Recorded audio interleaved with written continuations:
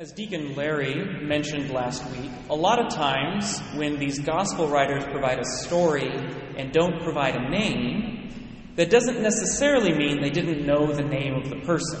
John was an eyewitness to most of the things he describes. But it is because they want us to be able to put ourselves in that place. John is giving us this story because it is such a powerful story of spiritual progress. What does it look like to know Jesus? How do we come to know him and become his disciples? That's also why the church gives us this gospel, the gospel last week of the woman at the well, and the gospel next week as our scrutiny readings, because these catechumens are going through this process of discipleship, and we want to use the great spiritual truths given to us in the Gospel of John to explain that process. So, notice the stages. The first stage of discipleship in this gospel story is an experience of Jesus. Jesus comes to this man, and amazingly comes to this man unbidden. We have plenty of stories in the gospel where somebody is asking the Lord for a miracle. The woman with the hemorrhage, Bartimaeus, and they ask him and he gives them the miracle. Here, the guy doesn't ask. Jesus is passing by. He uses him, actually his disciples ask a question and he uses him as an example. And then Jesus just heals him. He just does it. It's incredibly important that this be the order because we have to remember, Jesus is always the one who acts first. When we contemplate our path of discipleship, when we think about our process coming to the Lord, we have to remember it was not we who acted. It wasn't we who sought out the Lord. It wasn't we who said, "Oh Lord, I want to be a Christian." It was Jesus who chose us. And in this story of discipleship from the Gospel of John, it is Jesus who chose this man to give God the glory. He said, "I'm going to heal this man even though he didn't ask me." The first thing that happens to us as disciples is that Jesus reaches out to us. He pulls on our hearts. He grabs us from where we are and says, "Whether you want it or not, I am now part of your life. You have now had an experience of salvation, an experience of your Lord." The second thing that happens is that there's a notice that our life has changed. So, in the gospel, there is the neighbors. The neighbors say, "Wasn't this the guy who was begging? What happened? Is this the guy?" And they're confused. They don't even know if this is the right guy. Is this the guy who's begging? But he can see now. Is he the one? After we've been touched by Jesus, something changes in our lives. And that change, if it's authentic, if we pay attention to it, if we lean into it, that change is palpable. It's palpable to ourselves and palpable to the people around us. The people around us will start talking. They'll start asking questions. Is this really the same guy that we knew? Is this really the same woman that we were friends with? Something's different. Sometimes they'll say, something's off. Something's changed about them. But we ourselves notice that change too. We know that something's different in us. Jesus has reached out, he's touched us, he's changed our lives, and something's different, and we don't even know what it is. That's why the blind man in the story, they ask him, and they said to him, "Where is he?" And the blind man says, "I don't know." Jesus heals the guy. He doesn't know where Jesus is. He knows that his life has been changed. This blind man knows that he can see, but he doesn't necessarily understand why. He doesn't know where Jesus is. He knows that this Jesus guy is really important to him, but he doesn't know anything about him. This is how discipleship goes. Our life changes before we really begin down that journey of faith. That authentic experience of Jesus is what prompts us to begin reading the Scriptures, learning the faith, attending the Mass. But we're still very unsure at the beginning. We don't know where Jesus is. We're looking for him, looking for him in the Scriptures, looking for him in the liturgy, looking for him in the catechism. We're searching for this man who changed our lives. What's the third thing that happens? Well, we begin to be challenged in our faith. At first, we're just like, whoa, something has happened. But we shouldn't forget, we're in a world that's fallen. It's marked by sin and death. And so, at every moment, our faith is going to be challenged. The first challenge that the blind man experiences is from the Pharisees. But even there, it's just division. There's a question about whether this is a good or a bad thing. They say, well, he was healed on the Sabbath. This is clearly a bad thing. But others are saying, but has it ever been seen that a man born blind is healed of his blindness? There's division. And there's division around us after Jesus touches our lives. Again, our friends will say, they're different. I don't know if I like that. I don't know if I like the new Joe or the new Sally. I don't know if I really appreciate this change in their life. I don't know if I want to hang out with them anymore. I don't know if I like the things we talk about. I don't know if I like our conversations. Our family and friends don't necessarily know what to do with us. And that's a challenge for us because, again, in our path of discipleship, we don't even necessarily know what to do with ourselves. We're still figuring out, do I like the new me? Do I even want to be a Christian? I never thought I would be one of these church people. And we have to get our heads around it. But if our life has been touched by the Lord, has been touched by Jesus, there becomes a hunger in us that causes us to move forward even in our doubts. I want to know Jesus. I want to follow him. Even this division is solidifying in us, no, this is a good thing. I like being touched by the Lord. I like having a relationship with him. This is a good thing for me, and I want to lean into that. But then we hit the second challenge. More than just division around us, there's abandonment. When the Pharisees call in the parents of the man born blind, remember, these are this guy's parents, right? Parents are often the sort of people who are saying, I'll give up anything for my kids. I'll do anything for these kids. These parents leave this guy out to dry. They hang him out to dry. They say, we don't want to answer for him. Right? We know that this is dangerous. We know that we might get kicked out of the synagogue. We don't want to be persecuted. And they just throw him under the bus. They just say, you know what? Answer him, ask him yourself. Like he can answer for himself. This guy is abandoned by his parents. In our path of discipleship, we should expect, if we're living it right, if we're following Jesus authentically and truly, we should expect to be abandoned by some of those that we previously had relationships with. Even some of our family and friends we should expect will walk away. Because our life is different. This image of blindness in the Gospel of John, of course, it's a powerful spiritual image. It's used all over the place, where blindness represents sin and being able to see represents the indwelling of God coming into our souls, right?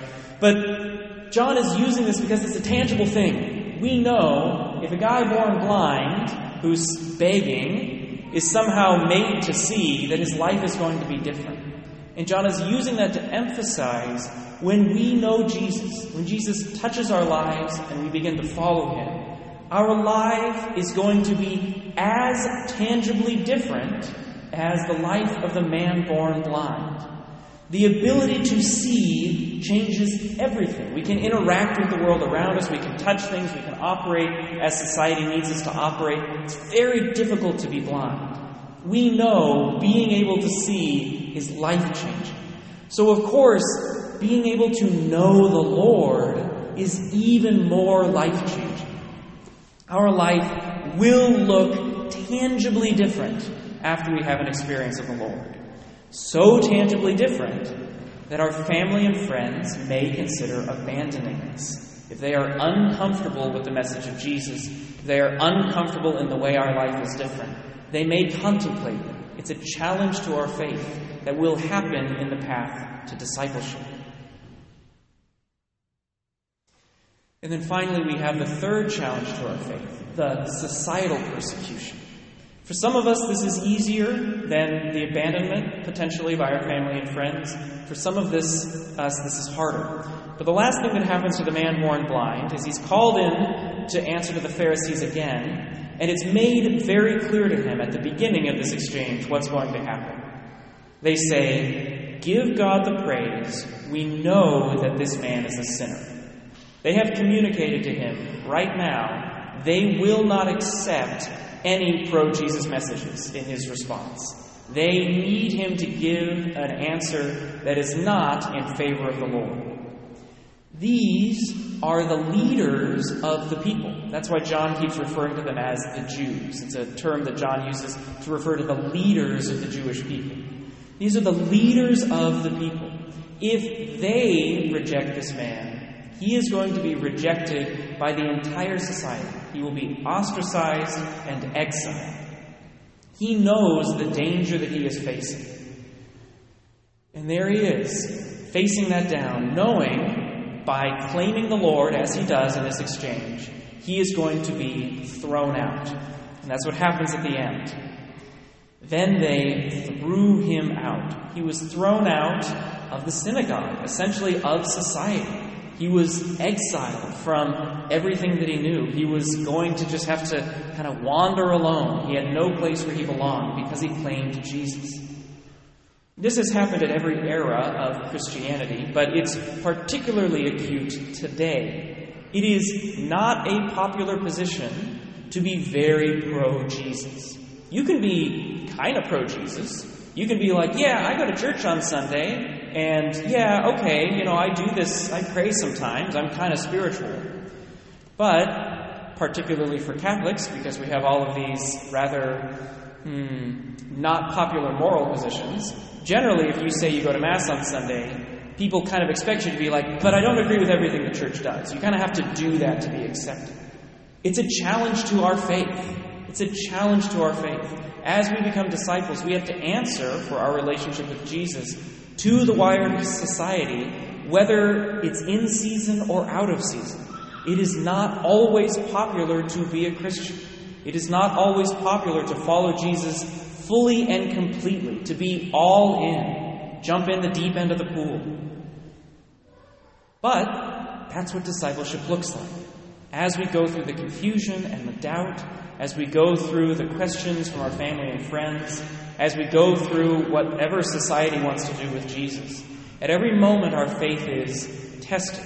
At every moment we have to choose, am I going to continue to follow this man who has changed my life, or am I going to walk away? Am I going to be all in, or am I going to hedge my bets so that others will accept me? It's a difficult question, but it is in these questions that we forge the heart of a disciple, that we forge the heart of somebody who will follow Jesus no matter what. How does this end, though? It ends with another encounter with the Lord. This guy, whose life was changed by Jesus, has had to go through all of this alone. All of this persecution, all of this question. He does not know where Jesus is. He's been looking for him. But as his faith has been challenged, his answers get stronger and stronger. At first, he doesn't know where Jesus is, and then he says that he's a prophet, and then by the end, he's trying to evangelize the Pharisees. He's saying, do you want to be his disciples too? The Pharisees laugh at him and then throw him out, but this guy authentically has grown in his faith through these persecutions. And because he has grown in his faith, the second that Jesus shows up again, the second that he has another encounter with the Lord, his immediate response is, tell me, who is the Son of Man? Who is he? And then the second Jesus identifies himself, the Gospels say, and he worshipped him. He had prepared his heart through doubts, through struggles, through persecutions, so that when he encountered the Lord, he was ready to accept the Lord fully and completely. My dear catechumens, the church gives you this gospel because the church wants you to know what you are getting into. By accepting the gift of baptism, by allowing your lives to be touched by our Lord Jesus Christ, you are accepting the path of discipleship, which will not be easy at every step of the way. But if you endure, if you remember that Jesus has changed your life, and if you remember that even in persecution, even when it's not popular to do so, your heart will be ready to accept all of the gifts and the graces that the Lord wishes to give you for the rest of your life and for eternity.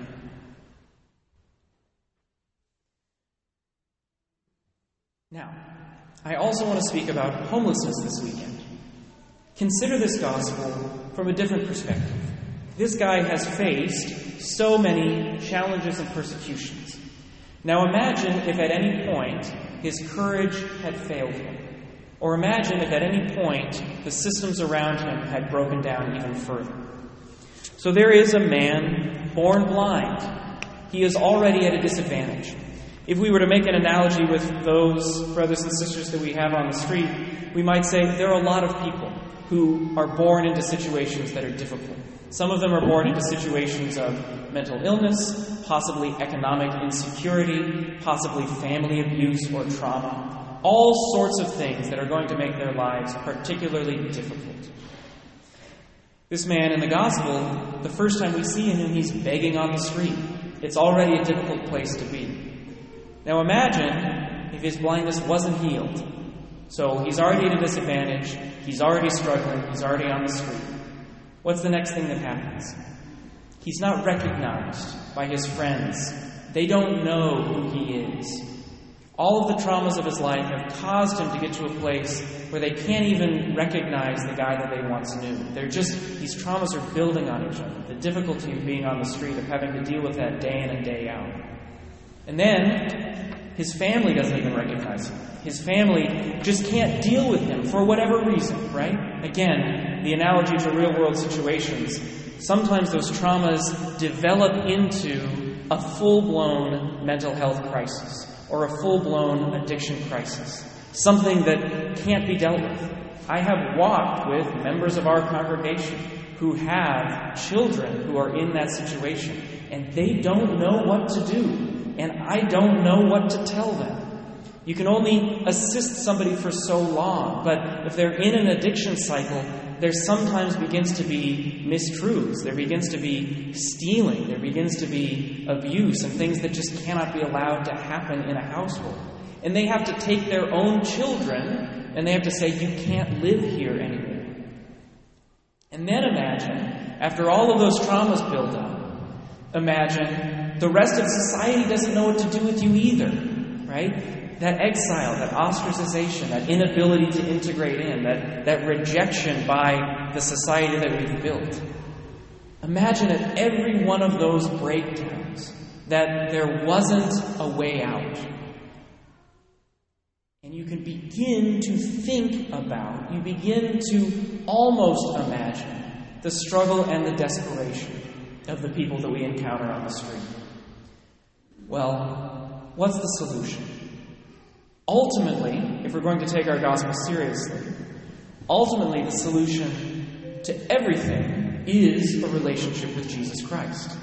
Ultimately, all of those traumas that people are dealing with, the Lord knows human trauma. He was and is a human being. He knows what it's like to be human. And the Lord has not decided to eradicate all trauma and all illness from this world. That was not his plan of salvation. Instead, his plan of salvation was to be with us in the trauma.